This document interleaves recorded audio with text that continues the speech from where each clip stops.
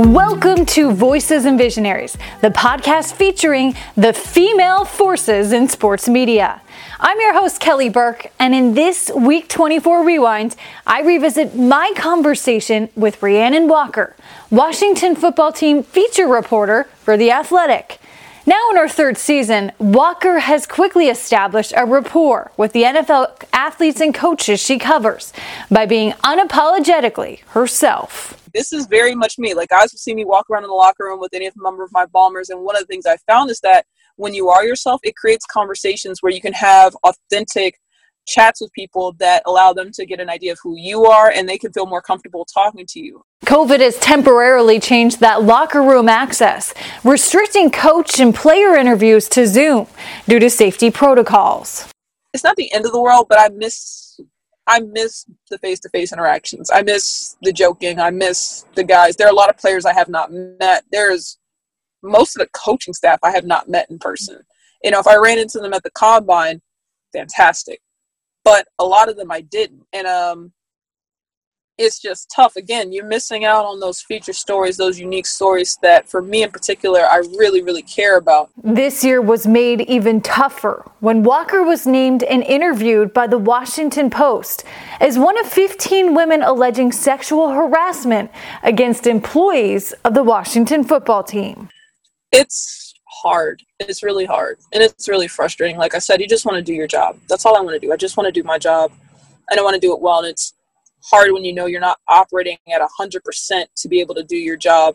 And especially when you don't want to be a part of the story. I've said this, I really don't like attention. That's not my thing. I'm kind of a background person. And that's okay with me.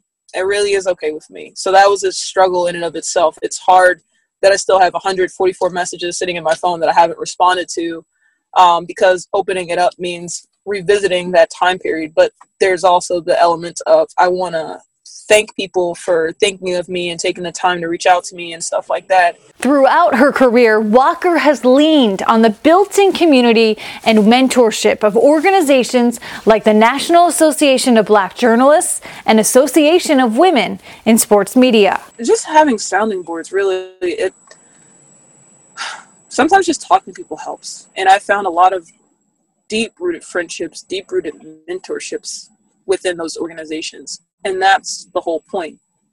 And to honestly, even somewhat to the previous question, is like seeing how people have treated me who are a step above or a couple steps above, and seeing them reach back to help me so that I could get my foot in the door because they know that they have that power or that sway or whatever the case may be.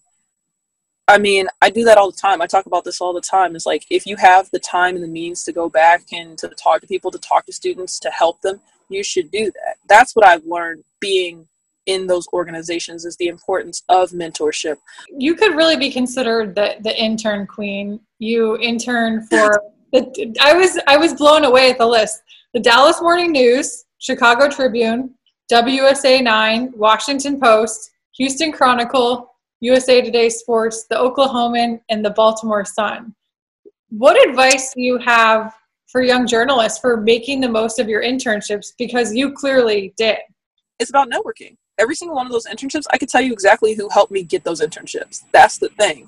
And it's about, one, talking to people, but it's also about doing the work and following through so that the next time you can go to the next place, and then you can go to the next place after that. That's what I would say to people who are interested in it is, one, don't be scared to go somewhere that you've never been before. But then number two, when you get there, do the work. Don't be the intern that makes it hard for another intern. And to your point about being a Black woman and like whether I've had a hardship, I haven't had a hardship, but I have been mindful of the fact that I don't want someone to look at me and say, we had this one Black woman intern and like she didn't do a very good job. And so like now they're suddenly worried about hiring other ones. Oh no, I will not be the excuse for you to not be able to bring in somebody else. That's not going to be me. If anything, you'd be like, maybe we should bring in more.